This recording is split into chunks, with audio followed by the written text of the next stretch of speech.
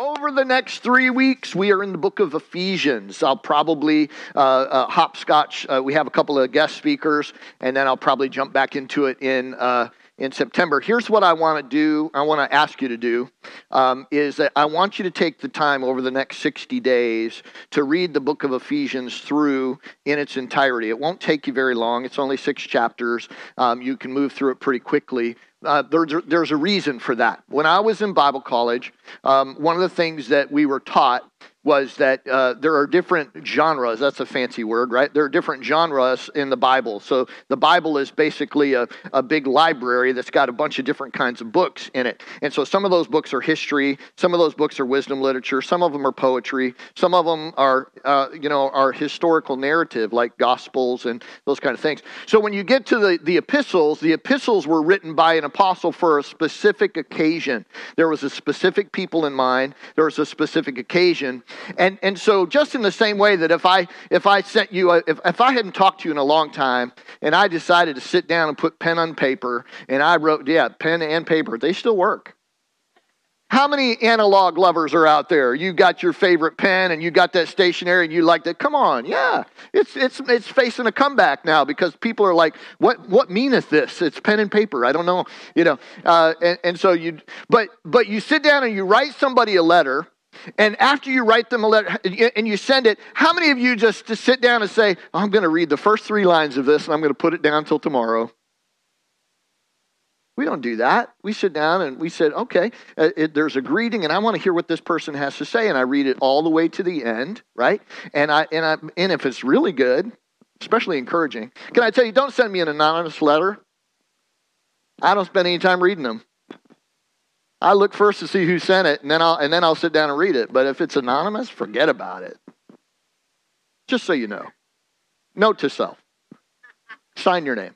And so you sit and you read it, and you read all the way through. And so the epistles were meant to be read aloud. This is the way they originally were. They were meant to be read aloud from start to finish. So we'd start, and so the church at Ephesus would start reading, from verse 1, and they'd read all the way through to the end in one sitting. That would have been probably a church service.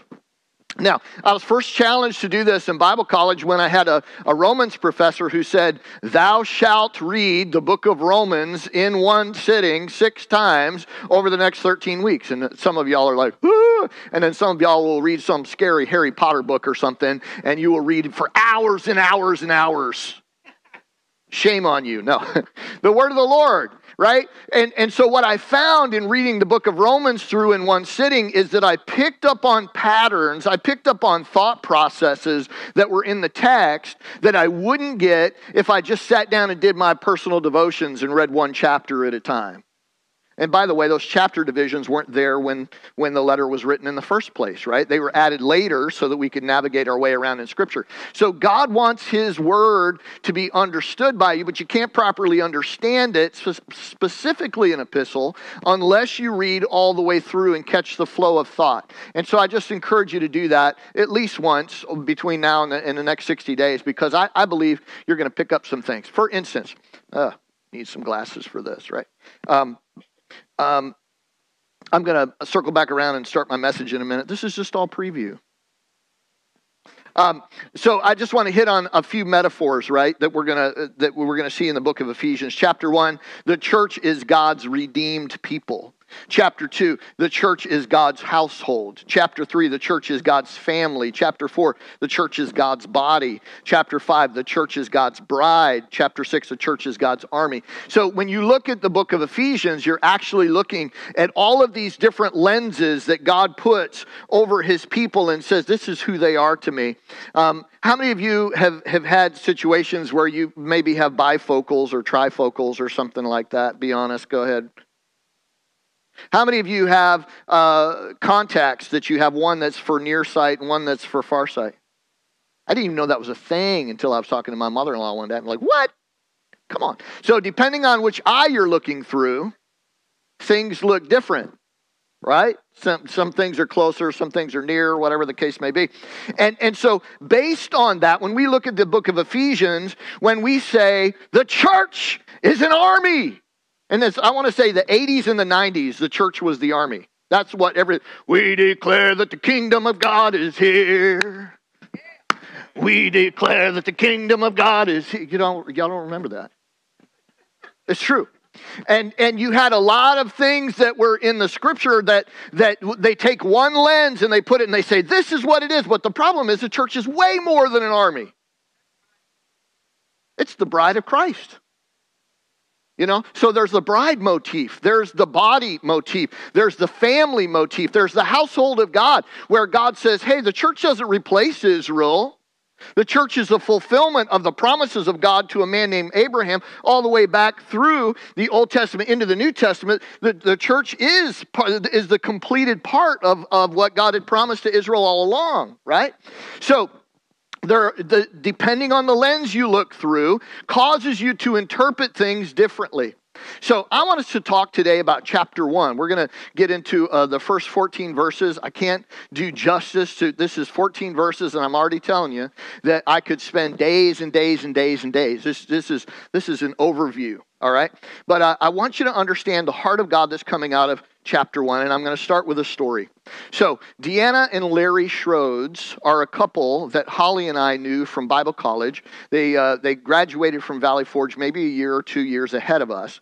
They've pastored in Florida, an Assembly of God church down there for the past number of years, and they are more friends of friends. We've known them because at Valley Forge there's only 500 people, and you kind of got to know everybody anyway. And she works for the Peninsula Florida District Office. She serves in the women's ministry there. She's an avid writer, amazing woman. She's also adopted. And so for years and years and years and years, she asked her biological mom, who's my father, and her mom would never tell her. So in 2012, Deanna, got a DNA test. She found out that her dad was 100%, bio dad is 100% Greek. And so she was, her mom died in 2013. She went and asked a friend of her mother, do you remember what his name was? Now, what's crazy is in 2012, she began to seek the Lord. And one day she was saying, Lord, you can do anything. I believe you can give me a word of knowledge. Would you tell me my dad's name? And she said the Lord impressed on her that his name was Gus in 2012. And in 2014, she asked her mom's friend, do you happen to know anything about my dad? My mom wouldn't tell me anything. What do you say? Can you tell me? She says, well, I don't remember a lot, but she said, I think his name was Gus. Isn't that crazy? Well, the plot thickens. So Deanna continues to pursue and try to figure out who her dad is. And so she enlists a group of people. She calls them her search angels. And she gets her search angels to start checking. And she knows she's born in Richmond. So this just happened, about an hour from us.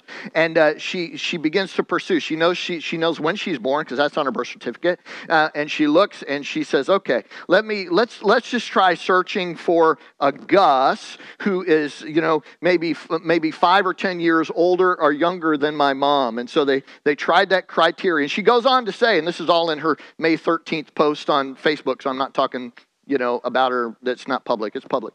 And so she says, we began to look and we began to search. And she said, I even had people, she said, we searched every Gus that was by that name in the Richmond area. And she said, even some of them even offered to get a DNA test. And she talks about how she just continued to press. Well, back in May this year, she is on a Zoom call with a bunch of other ladies, and they're the minister that day who was talking about said we're going to finish up today. We're going to ask God 3 questions. And so I want you to write down your questions, and then I want you to just wait on the Lord and ask him, what's the answer the Holy Spirit's saying. So her question was, Lord, will you introduce me to my dad? I want to meet my dad. This has been more than a 10-year journey, but 10 years intensely she's been looking.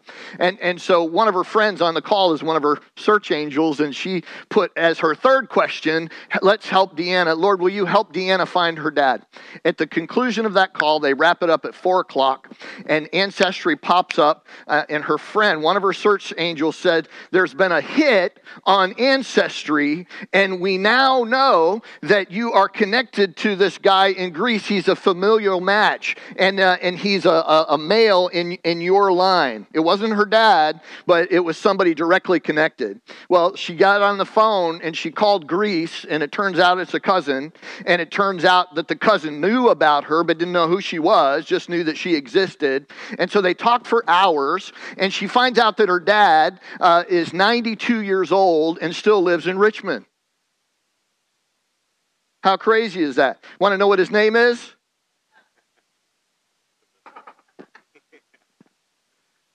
And so they begin this process of reuniting this daughter who's been searching for her biological dad, who, by the way, all of his family has died and he has no one else left in the world. And so the day that he gets the phone call and she talks to him, she spends time. It takes a couple of weeks before she makes that connection. But when she makes that connection, she calls him up and she says, "I know it's getting late and you're probably tired." He said, "Honey, when I went to bed last night, I had no family. And when I woke up today, I find out that I have a son and a daughter and grandkids. I'll stay up as long as I can." Isn't that amazing? Isn't that amazing? God knows that we need family. God knows that we need family. The downside is all of us come from broken earthly families. All of us were raised by imperfect parents. All of us, that for every one of us, there is not a person on the planet that can say that my upbringing was perfect. Every one of us got stories. All God's children got stuff. All God's children got stuff. Right? And so here's the reality. Here's the good news that God gives to us. Let's get into the Word today in Ephesians chapter 1, because I want to talk a little bit about this idea of adoption. First, in the first couple of verses, I'm going to read it. It's a lot, and I don't want some of y'all to be like, "Oh, don't make us read it, Pastor Ken."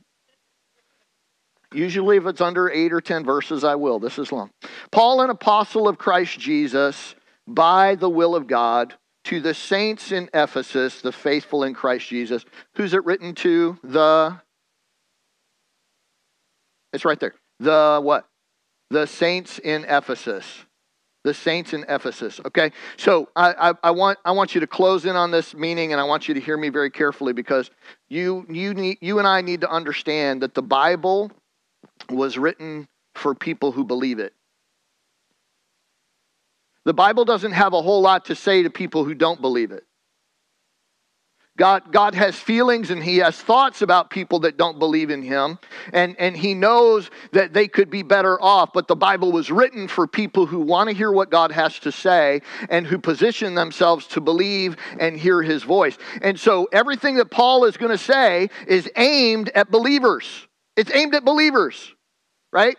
And so you and I need to get a hold of that context. That's the lens that we're looking through today. "Grace and peace to you from God our Father and the Lord Jesus Christ. Praise be to the God and Father of our Lord Jesus Christ, who has blessed us in the heavenly realms with every spiritual blessing in Christ." Notice 2 times in verses, once in verse 2, once in verse 3, Paul mentions God as Father. He's the Father of the Lord Jesus Christ. So Father is a predominant theme in here. And there's some words that are repeated, and I've got those highlighted in your notes there. "For he chose us in him," verse 4, "before the creation of the world to be holy and blameless in his sight. In love he predestined us to be adopted as his sons through Jesus Christ in accordance with his pleasure and will, to the praise of his glorious grace, which he has freely given us in the one he loves. In him we have redemption through his blood, the forgiveness of sins, in accordance with the riches of God's grace that he lavished on us with all wisdom and understanding. And he made known to us the mystery of his will according to his good pleasure, which he purposed in Christ." I'm going to pause here for a second. You noticed how many times in those first few verses that he mentioned in Christ, in him? That is a prepositional phrase, right? In, above, below. Those are locator terms. They tell you where something is positioned. It's a finder. If you got a GPS, you got to have some satellites, but then you have some 3 satellites, and they can tell you the approximation where something is down below. If you know Jesus, you are in Christ. That means every bit of what I'm reading is for you. Every part of it, God has chosen that you need to walk in it. It's your inheritance. When he said you're forgiven, you are forgiven. That's not for your neighbor. That's not for your holy grandma. That's not for Billy Graham. You are forgiven. In fact, he calls you saints. He called you a saint. He called you somebody who was called out of darkness and into his marvelous light. We don't believe like the old Catholic tradition that, after you're safely dead and miracles that were spoken in your name, they'll make you a saint after you die. No, it doesn't work that way. As soon as you call on Jesus, you become a saint. You are called out of darkness. You are brought into his marvelous light to declare his goodness. Amen? To declare his praises. Ooh, I could get a little excited about that. I don't know where I stopped. Okay, in him we have redemption, verse 7, through his blood, the forgiveness of sins in accordance with the riches of God's grace that he lavished on us with all wisdom and understanding. And he made known to us the mystery of his will. Some of y'all needed to hear that twice. And he made known to us the mystery of his will according to his good pleasure, which he purposed in Christ to be put into effect when the times will have reached their fulfillment. To bring all things in heaven and on earth together under one head, even Christ. Verse 11, in him we were also chosen, having been predestined according to the plan of him who works everything out in conformity with the purpose of his will, in order that we who were the first to hope in Christ might be for the praise of his glory. And you also were included in Christ when you heard the word of truth, the gospel of your salvation. Having believed, you are marked in him with a seal, the promised Holy Spirit, who is a deposit guaranteeing our inheritance until the redemption of those who are God's possession to the praise of his glory. Now, as we get into the word here, I want you to understand a couple of things. There are some words here that I want you to get a hold of that Paul repeats. Key words in these first 14 verses. The first one is predestined, and it means to foreordain or to decide beforehand. There are whole denominations that are built around this idea that not only is God sovereign, and we believe in the sovereignty of God, but that he ordains who is going to be born again, who's going to be saved, and who's going to be lost. But I want to bring you to the context of the book of Ephesians and maybe simplify this thinking for you just a little bit.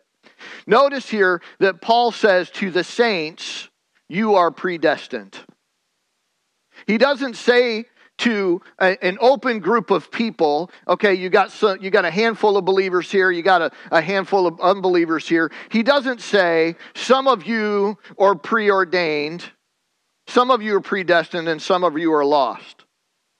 God knows that not everybody is going to believe. Why? Because he has given each and every human being a free will choice. I can choose what I want for lunch. I can choose what I want on my hamburger. And I can choose if I want to believe in Jesus or not. Those decisions are far apart in their ramifications, right? But all of those decisions are up to me. I get to choose, right?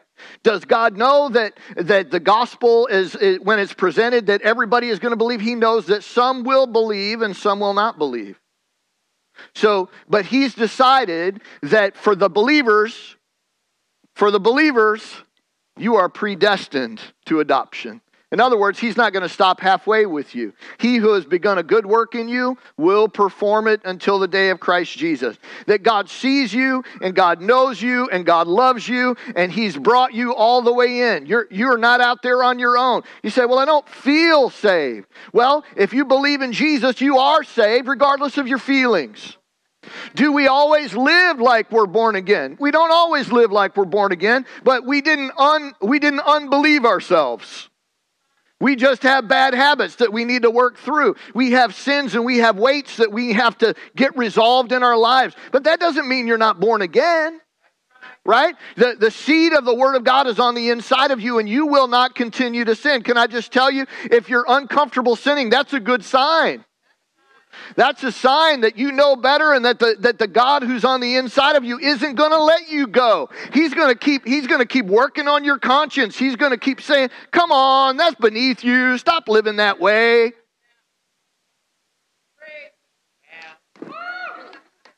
Can I just tell you one of the strongest, earliest corrections I ever got in my life as a young man? I'm going to tell on myself, Bible college student, wasn't living quite the way I needed to, but here's the reality. I got born again at 17, went to Bible college, 18 years old. 18-year-old guys can get themselves into a little bit of trouble.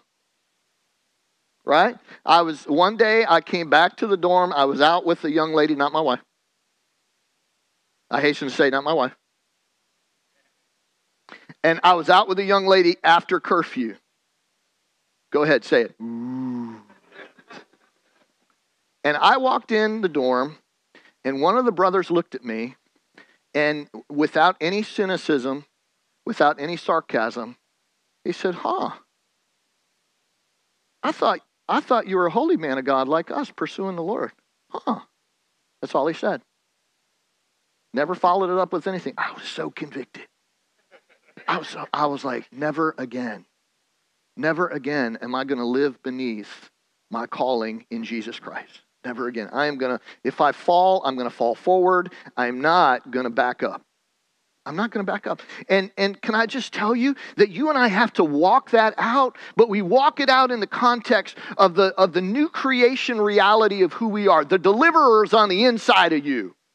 You have everything you need to live free from sin. Everything. If you're a believer in the Lord Jesus Christ, you're pursuing God and you have everything you need and you are still chosen. But you have to choose him too, don't you? You have to walk out that calling. And so God wants you to know today that you are predestined beforehand to conform to the image of Jesus. Chosen. It comes from the word meaning lot, to appoint or obtain by lot. Back in the day, when they decided what God's decision was, say you had two people, you had two people that were making a claim on a particular piece of property. And what they would do was it's the old short straw that you got, whenever you were playing ball with somebody, and so we're going to pick teams, and so a seemingly even way to do it was to shorten up one of those straws, and everybody pick a straw, and whoever has a short straw, that's the person that walks the plank, or whatever they're doing, I don't know. There was a casting of lots, and with the casting of the lot, the decision was made. Right? So what God is saying in this is that you and I have been chosen by him. In other words, you are his lot. You are the one that he has decided. He has chosen you, your name, your DNA, your fingerprints, everything about you. God says, I have chosen you. I have chosen you. Now, we need to come to the reality of that, because he said that in Christ we are chosen. We have the same standing that Jesus has with his Father. That the Father loves the Son, and the Son is the beloved of the Father, and Jesus is chosen of God, and you and I have been chosen by him. That's good news. Somebody ought to get happy about that. And so the final decision has already been made about you. God has already decided to choose you. So live that out. Walk that out. Take a hold of that and say, many are called, but few are chosen. Right? The call goes out to everybody, but Jesus says it this way. He said, wide is the way that leads to destruction, and narrow is the way that leads to life, and few are they that find it. So God understands, but when you and I sit here today and you have Jesus in your life, and there might be people here that don't have this understanding, so I want you to catch this, that when I say yes to Jesus, I'm confirming that I am chosen of God, that I'm his son. I'm confirming it. When I take a hold of that, that's for me. That's God's word to me. I am chosen. The lot has been cast. Yeah, somebody's saying amen in the nursery. Last word we're going to touch on, and then I'm going to preach a little bit. This last part is the I know we have new people here, and they don't know if I preach by the clock or by the calendar, so they're a little bit nervous right now. It's all right. It's all right. I always do my best to beat the Baptist to the buffet, and so we get out of here by 11:15, 11:30, something like that. We're all right. We're all right. The last word is the seal or deposit. It means to close up and to make fast. Here's what God says about you. So the first two words that we talked about, predestined and chosen, the other word adoption is very close in their meaning with it's that familial side of it. In other words, the father went looking for you. And in Deanna's case, she went looking for her earthly father, who was a DNA match. The DNA is the decisive part, right? Can't outrun your DNA, right? The DNA is the decisive part. And so in Deanna's case, she had to pursue her dad, whom she didn't know. In God's case, he's pursuing his children who knew not God, right? So he predestined that we would know him. He chose us before the foundation of the world. He chose us. He adopted us as sons. That's all on the legal side. Here's the experiential side. Here's the part that he says, and you also, this is verse 13, and you also were included in Christ when you heard the word of truth, the gospel of your salvation. Having believed, you are marked in him with a seal, the promised Holy Spirit. You and I only have access to the gospel because the person of the Holy Spirit convicted us. I was living my life. I was a punk, snot-nosed, 17-year-old that I could tell you what life was all about at 17. I could argue you. I knew more than, I don't care how old you were. I knew what I knew. But at 17 years old, Holy Spirit, after I read a book called More Than a Carpenter by Josh McDowell, got to the end, read the prayer again, read the prayer the third time in tears, and I'm all by myself, and I'm like, why am I crying? That's ridiculous. I'm 17 years old. I'm a guy. I don't cry. Holy Spirit had convicted me of who Jesus was and that I was living my life for very surface reasons, and I was missing the most important part of life, and that was Jesus. And I gave my life to Jesus in the living room of my mom's house on Windy Gap Road, Franklin, North Carolina. Gave my life to Jesus right there. And instantly something happened on the inside of me. You weren't there, so you don't know. But I'll tell you the story. When I woke up the next morning, the sun had never been bluer, the grass never greener, and I never felt forgiven before that moment in time. I didn't know what forgiveness felt like. I didn't know that I was carrying a burden of sin. I didn't know. But that day, when I woke up, I knew that I woke up as a child of God. Something happened in that prayer. Some of y'all know what I'm talking about. Something happened in the water when we baptized you. Something happened. Something happened when we took communion today. Something happened. Let me tell you, if nothing happens, you can have it. I don't want a dead ritual. I don't have time for that. I want the reality of God in my life. God came looking for me. God came and found a lost son on Windy Gap Road. God came looking. Your God has not forgotten about you. He wants you to know today, you've been chosen. You've been adopted. He's already decided it. That's a done deal. God has decided it. You just get to cast your lot with him. You get to say, I can look at what I have, or I can reach up and I can say, God, I want what you've done for me. That's the best day of your life right there. That's the best day of your life. And so you say yes to God. And so I said yes to God. And you know what? Then what happened? I just got hungry. And let me tell you what happened spiritually, and I'll tell you what happened practically. Spiritually, the Holy Spirit came to live on the inside of Ken Kramer. And suddenly Ken Kramer at 17 years old wanted to read some ancient text called the Bible, and it had a King James language that was hard for me to learn. Here I am in the mid-'80s, and what am I doing? I'm listening to Van Halen and Foreigner and the Eagles and Bob Seger and all that stuff. And what do? Holy Spirit convicts me, and I get rid of all that, and I start listening to Sandy Patty and Petra and Res Band and whatever. I'm like, the music back then, y'all don't know how good you got it now. You know what I'm saying? Like, if you got born again in the 80s, the music back then, message was great, but the music was, I'm like Jimmy Bratcher says, he said, there's no such thing as Christian music, non-Christian music. It's good music and bad music. There was a lot of bad Christian music back in the day, just so you know. What was going on, though? I was so hungry to get to know my Father. I was so hungry to get to know about this God who made me a new creation, that I would carry that King James Bible with me my entire junior year, my entire senior year, put it on top of my books. Why? Because I get done with my schoolwork and I sit there and read the Bible. Who does that? That's just weird. But I didn't care. I just didn't care. I was just hungry. So spiritually speaking, it's the Holy Spirit that draws us to Christ and then teaches us who Christ is. But I knew that I was different. I understood on a practical basis that the Holy Spirit was working with me to teach me who He was. And so it was a real deal. And that's what Paul is saying here. He doesn't use my language, but he's saying you are marked in Him with the seal, the promised Holy Spirit, who's a deposit guaranteeing our inheritance. What's that deposit mean? That deposit language, what's that? You go to buy a new car and you don't have the whole amount, but you say, hey, here's $500, hold the car for me.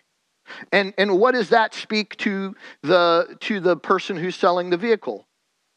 That means that money is earnest money. I'm going to hang on to it. Now the deal is all done. We just have to finish wrapping up the details of it. They have to show up with the rest of the money. But the earnest money, the down payment is paid to let you know that the rest of it's coming. That this transfer of title and the transfer of ownership is already taking place. The down payment has already been paid. Let me tell you, you haven't gotten all of heaven yet. God left you in an earthly body. He left you with an earthly realm that you and I have to transform as we walk out our daily walk with God. But you know what? You have the one who is the down payment of heaven. And He's on the inside of you today. And there's a seal in your life. That seal language is kind of fascinating because in that day, we didn't have digital signatures. Anybody sign a digital signature? You know what I'm talking about, on your documents, all that kind of stuff. Well, back then, they would just take a signet ring or a stamp, and they would take some wax and they would put it on top of two documents, and then they would press that seal down on top of that, and it would cover both sides of the documents and lock it up until the person would get it who was going to receive it and open it. That was the official, that was authenticating. This is information that's on the inside of this is for the eyes of the reader. It was sealed. Holy Spirit in your life is the seal guaranteeing heaven, guaranteeing every promise of God, guaranteeing that there is a place that Jesus has prepared for us. Amen? And that we can go to be with Him one day. How do I know that? Holy Spirit makes it real to me on the inside. He's the earnest. He's the down payment. The fact that I've been drawn to Him and He lives on the inside of me. So this is a practical side of it.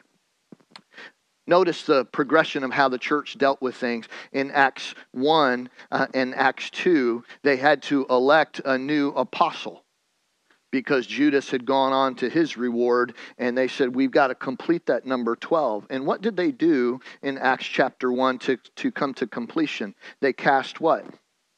They cast the lot, and the lot fell to Matthias, and they selected Matthias as the one who was going to replace Judas in the early church to be one of the original 12. But by the time we get to Acts chapter 13, the church was worshiping and fasting, and they were together, and there were prophets and teachers in the midst, and the Holy Spirit spoke and said, set apart for me Saul and Barnabas for the work I've called them to do. The Saul and Barnabas were apostles that were sent out because this early church that understood the presence of the Holy Spirit and understood how to discern what the Holy Spirit was saying, said, God said to us that these guys are to be sent out from this house. They didn't cast lots. There was no lot to be cast. It was the presence of the Holy Spirit speaking that caused the church to surge forward in growth. Here's the thing I want you to understand about the person of the Holy Spirit, and we're going to close with this thought. We can get excited about the wind and the fire. We can talk about the water level of the Holy Spirit rising, all the metaphors that we use. Holy Spirit is a person, and He is the presence of God. He is the presence of God. And you and I need to manifest the fruit of the Spirit. Love, joy, peace, patience, patience, gentleness, meekness, kindness, all of those fruits of the Spirit, right? Why? Because that's Him growing His character on the inside of us. We need, there's a false dichotomy that exists in the church that say, well, if I had to choose between the gifts and the fruit, I'd choose the fruit. Well, you don't have to choose. In fact, you can't choose. Because the Bible says you got to have both. Right? So there's gifts of the Spirit, fruit of the Spirit, but it's the presence of the Holy Spirit that we need to pay attention to because He is the down payment of heaven. He is the authorization for how we live our lives. And so we lean into that. We lean into that, right? We lean into the person of the Holy Spirit, getting to know Him. Every revival that's ever sustained was always because people learned to lean in to the person of the Holy Spirit. They got familiar with Him. Not familiar to the place where they got sloppy about their walk with God. Because after all, He is the Holy Spirit. Holy is His first name, right? Part of His title. And so we need the person of the Holy Spirit to reveal God to us. He authorizes the work of God in our lives. He is the down payment.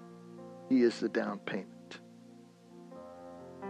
You know, one of the things that I love about being adopted into the family of God, because we all do come from imperfect situations, and oftentimes our family members are the hardest ones to hear correction from. They can be the hardest ones to hang around. True story. You can put your head down and not look at anybody next to you. It's okay. But God, when you ask Jesus into your heart, He gives you hundreds of fathers and mothers and brothers and sisters. He gives you a family. And none of us are perfect, but you know what I've discovered in walking with the Lord all of these years is that I can take something that I see of Jesus in somebody's life and I can ask them about it and say, how did you get here? And they'll say, you know what? Let me tell you my story. And they start sharing the grace of God that's on their life. And you know what? I can have that same grace of God. I've learned more from men in this church how to be a husband than I ever learned from my dad. I've learned more from the women in this church how to nurture and look after and care. And I've been looked after and cared for. I got grandmothers in this house. I got spiritual mothers in this house. You know what? That is the blessing, isn't it, of being part of the family of God. We don't have to compete for anything because in Christ we have it already. Your gift isn't just your gift. Your gift is my gift too. It's here to minister to me, and my gift is here to minister to you.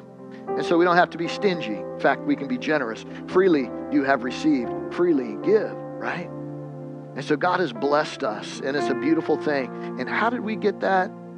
We've been adopted into the family of God. Praise God. Praise God.